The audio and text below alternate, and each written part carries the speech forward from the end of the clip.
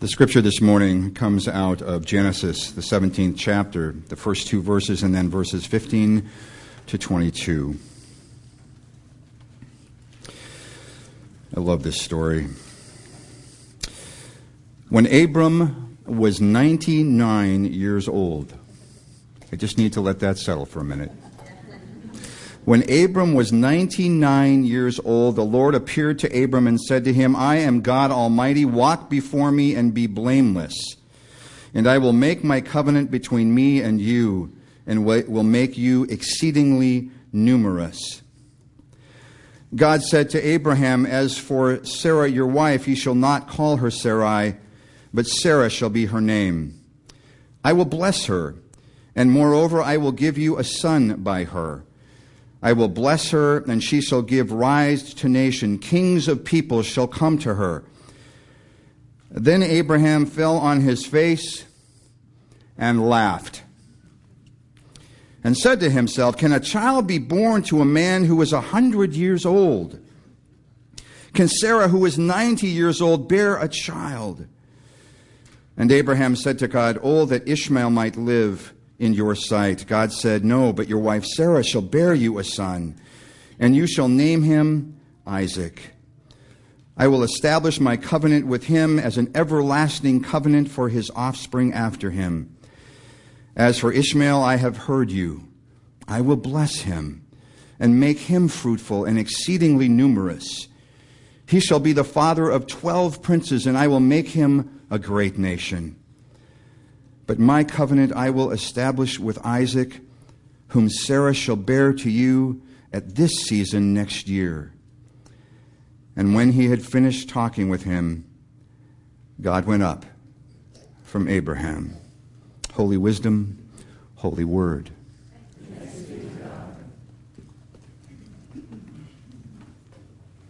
It was in 1994 when I first met the man who would have more to do with my ministerial foundation than almost anyone. It was in the United Methodist course of study at the Claremont School of Theology, and he was teaching the beginning class on theology. 6 years later, he sat in the office of the acting president of that same seminary, this time to offer an invitation, at least to be a part of that invitation, to attend the seminary as a graduate student. Something I could have never dreamt possible before that day. Yet he was there and offered a church to serve, small but a little bit complex. A place to live and a supportive atmosphere. And he would serve as my district superintendent the whole time I was in Los Angeles. He even led a covenant group of young clergy. Why I was there, I will never know, because I certainly wasn't young, even then. But we shared much together in that group, in a depth that I have seldom seen. I remember one day he backed me into a closet at that church at Westchester, La Tijera United Methodist Church, and asked if I might consider serving as an associate pastor 8 miles up the road, a position that would become Minister of Family Life and Teaching at Santa Monica First United Methodist Church. And it was at that church where we shared a concert together, where we raised tens of thousands of dollars for Hurricane Katrina and watched in awe as Jackson Brown and Katie Lang sang so that we could all be the hope. As my parents began to age, I turned again to him, and he insisted me in incredible ways in the items needed to be put forth to move back here to the Pacific Northwest. I remember standing out in front of the church in Santa Monica and joking about the possibility of him becoming a bishop. And it wasn't a joke. We desperately needed him to serve in that way. And yet here we are. He has become the bishop. And so others clearly recognize that need as well and the gifts of this humble man. And so he serves. Reverend Dr. Grant Huggy is one of the most respected bishops in the connection. He would never admit that, but I know it to be true. It's not just knowledge or skills in preachings. It's something much deeper than that. For the past 2 weeks, you've heard me talk about leadership through the Jesus lens, Jesus Revisited. Of the old leadership pyramid where the leader is on the top, kind of forcing others to follow. And yet we find that no longer should work in the church. It is when the pyramid is inverted that true Christian leadership unfolds and works. It is what Jesus said, the last shall be first, and the first shall be last, and the true leader will become servant of all. There is no more accurate description than that for a bishop. He truly sees his role as servant, and particularly servant of all. It is a deeply humbling privilege to welcome Reverend Dr. Grant Huggy, a resident bishop of the Pacific Northwest Annual Conference, soon to expand. It's wonderful to be able to share worship with a man I so deeply admire and respect. And I will tell you, he is on the road constantly and literally carved out time in this very busy schedule to be with us on this 50th anniversary, 50th celebration. Grant, welcome. We look forward to hearing the good word this morning. Thank you. It's great to be with you all. I am very humbled to be part of this celebration. And knowing Brad all those years, we were a lot younger back then. Like to put pictures up when we're younger. I try to start with humor, and nowadays most of the humor I find I can't repeat in church. So I have to rely on old ones like this one. It's a story of a pastor who was assigned to a new church, and he really wanted to make a good first impression. So he worked literally hours on his sermon. I mean, he poured over it. He did multiple drafts. He threw out old sermons. Finally, he crafted what he thought was a wonderful sermon for his first Sunday. Comes the big day. He delivers it. He thinks he's nailed it. He thinks he really did a great job. And in the receiving line afterwards, the people are so appreciative of him, so complimentary of his sermon. And he comes across this little bald-headed old man in the receiving line who shakes his hand and says, "Thank you very much for the sermon, Reverend, but you know, it was a little confusing and you lost me at various points."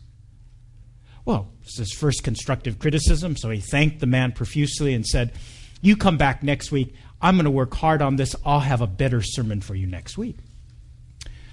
Goes on to the next 25 people, and there in line again is that little bald-headed old man. Shakes his hand and says, "Thank you very much for the sermon, Reverend, but you know, it was a little too long, and I tuned out the second half of it."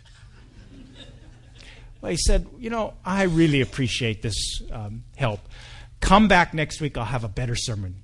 Moves on quickly to the next person, goes to the entire line, and wouldn't you know it, at the end of the line is that little bald-headed old man again.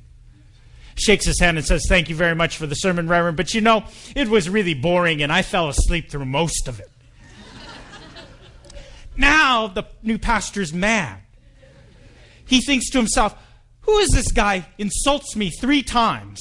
And he quickly goes and finds the lay leader, pulls him aside and says, "Who is that little bald-headed old man?" And the lay leader is very apologetic. He says, "Oh, Reverend, don't mind him. He's a little bit off. He just goes around repeating what he hears other people saying."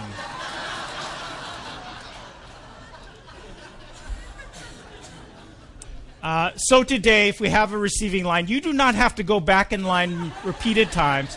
Just tell me all at once what the criticism was, and we'll move on from there. Anniversaries are wonderful because it's a threefold time dimension. We have a past of which we celebrate, and we really thank the charter members who are here today. Your work, your vision enables us to be here today. It has a present in which we are all celebrating today. And it has a future, that which we look to for a new day. I want to remind you that the one constant through the past, present, and future is God's grace. God's grace has allowed us to carry on our ministry here. Without that grace, that love of God, of which none of us deserve it, by the way, we would not be here today.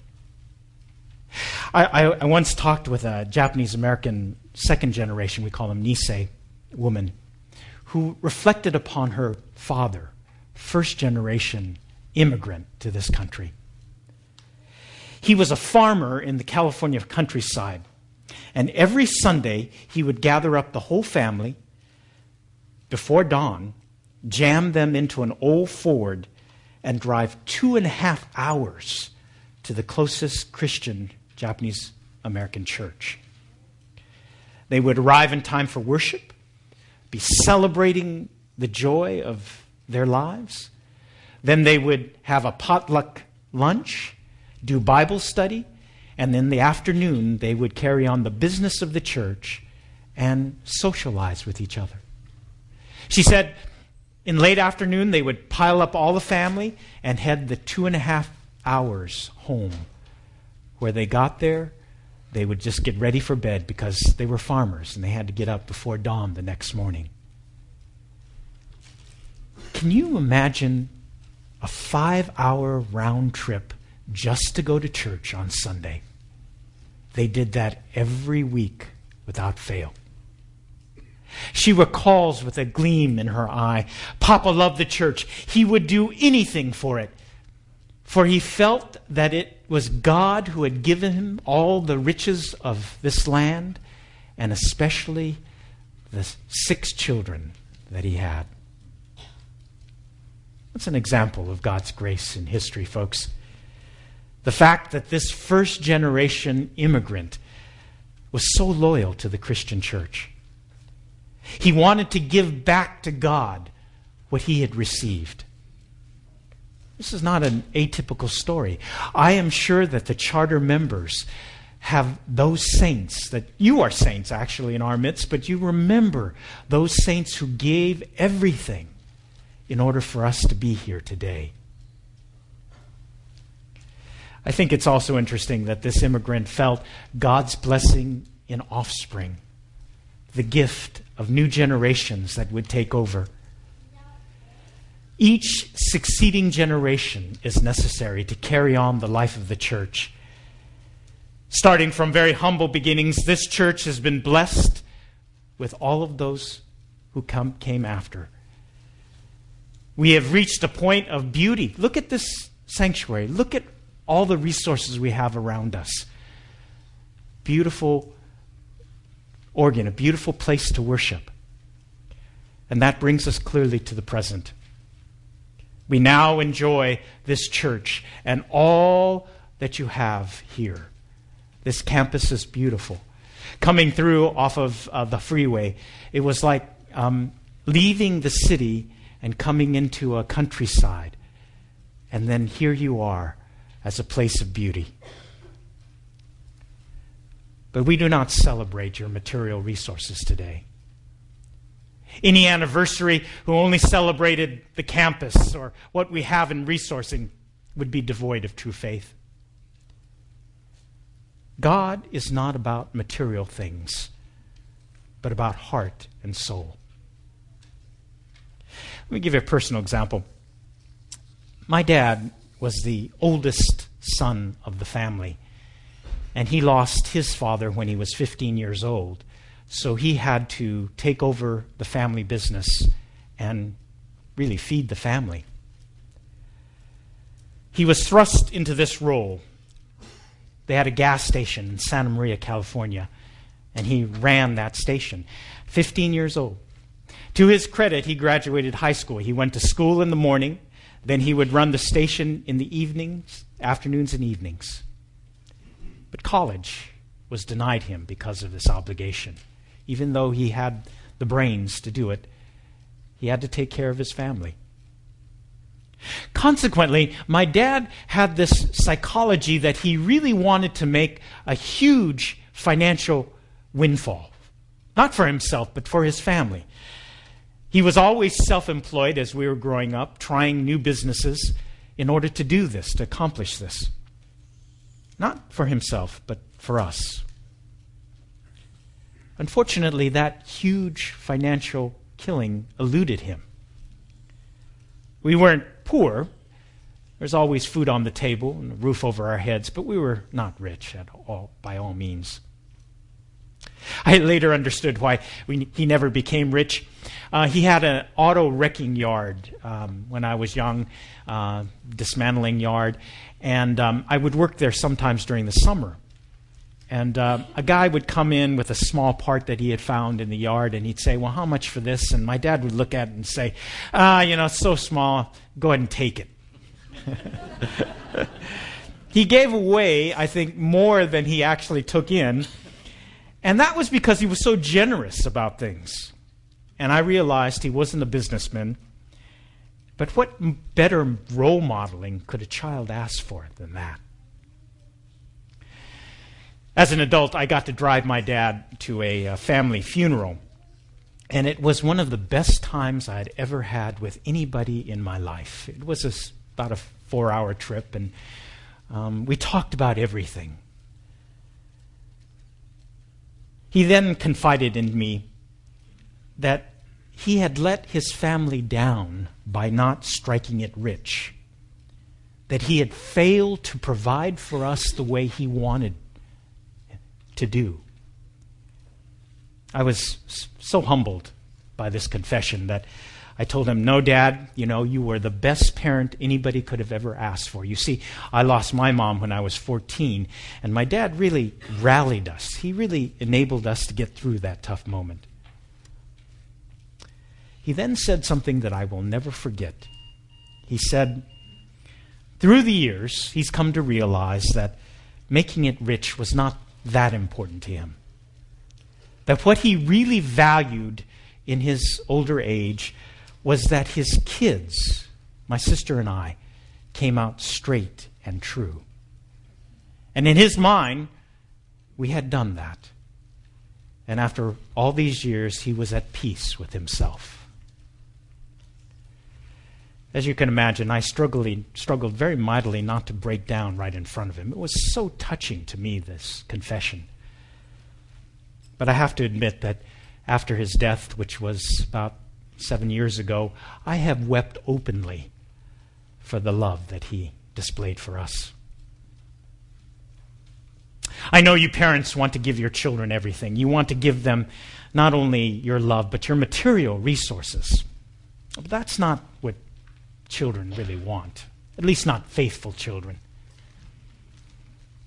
What I wanted from my dad, I got back in abundance. His care, his love, his unconditional acceptance of me and my sister. No matter what we did, he loved us. And in return, I want to give back to him what he wanted from us, and that is to be as good a person as we possibly could be. To give him what he so wanted, and that is to be the best person I could be. The kind of person that he was proud to have a hand in creating. Isn't that the essence of grace? That God loves us so much. God gives us everything, absolutely everything. And we in return want to give back to God what God wants.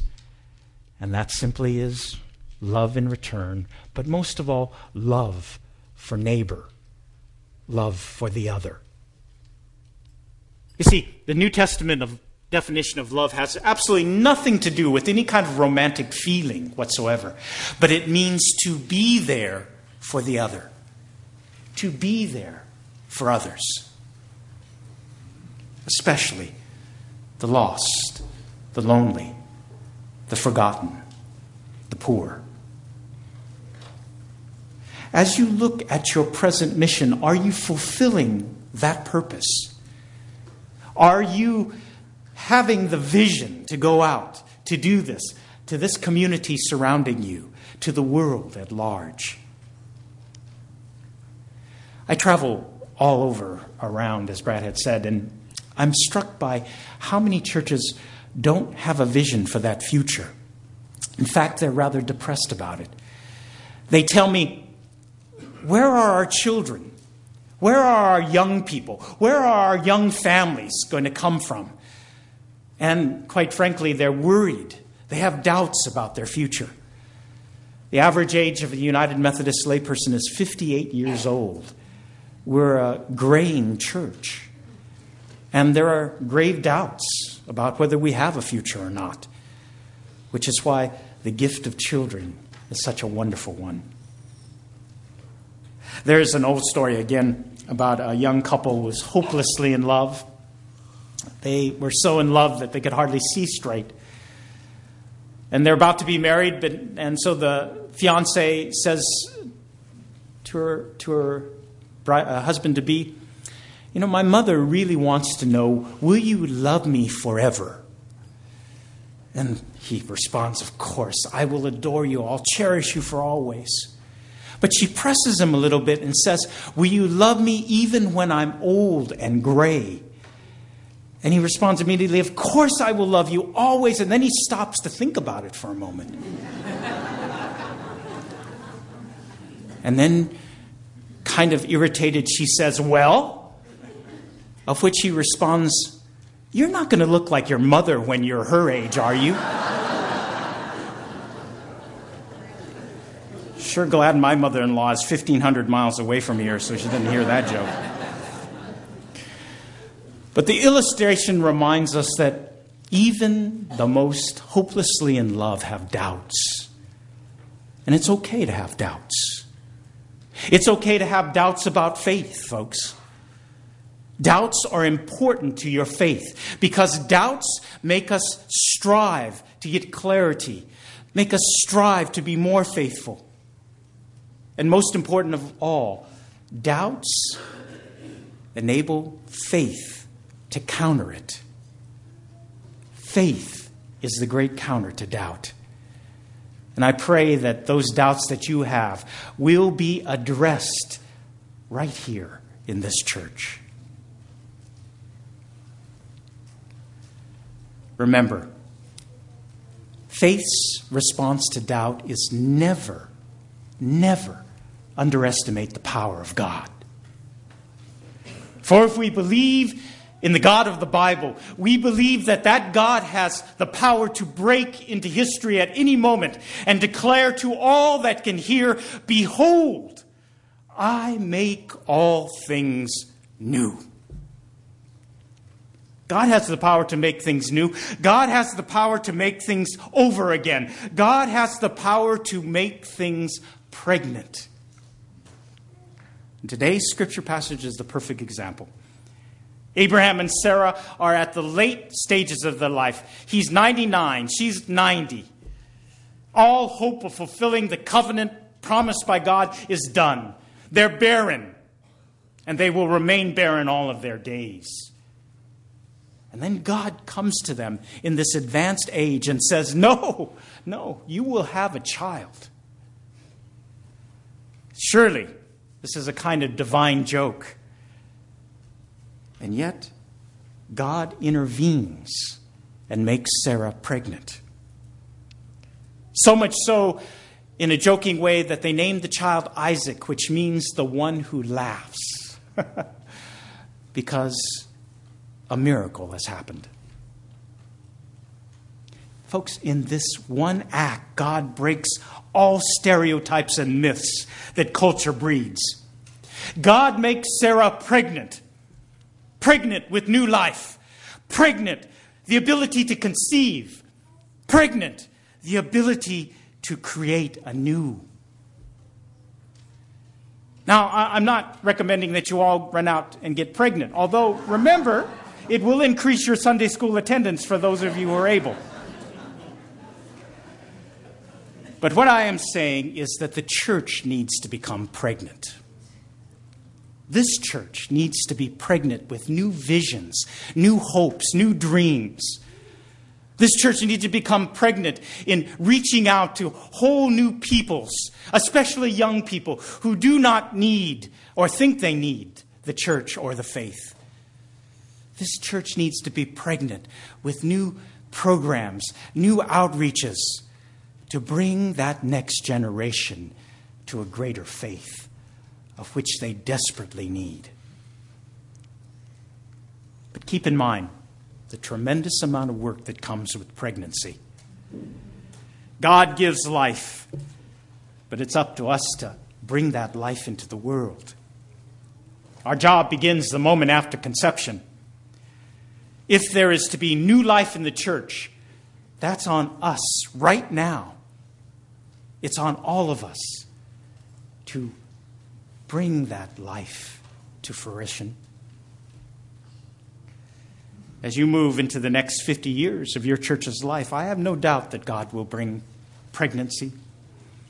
I have no doubt that newness and innovation will arise. All you need is this faith.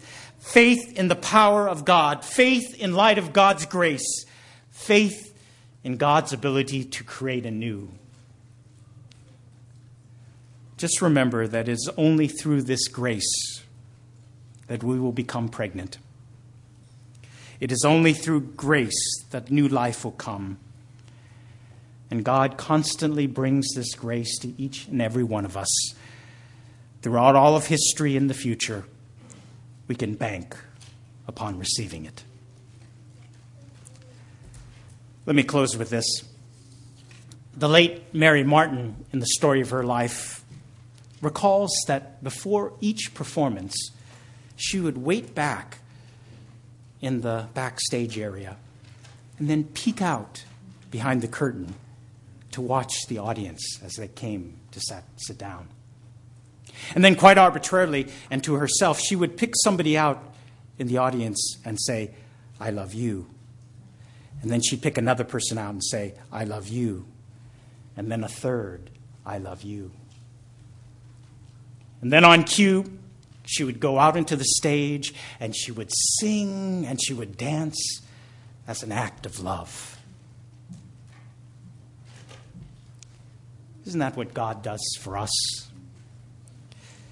In our devotional solitude, in the church's worship, God says to us, "I love you, and I love you, and I love you." And then on cue, we go out into the world and we say to the sick, the poor, the lost, and the lonely, "I love you, and I love you." And in this way, we put back into the world, through action, the love that God gives to us. It's a love that God so demands, but a love that God so deserves. As you move into these next 50 years, may this love of God be here, now, and forever. Amen.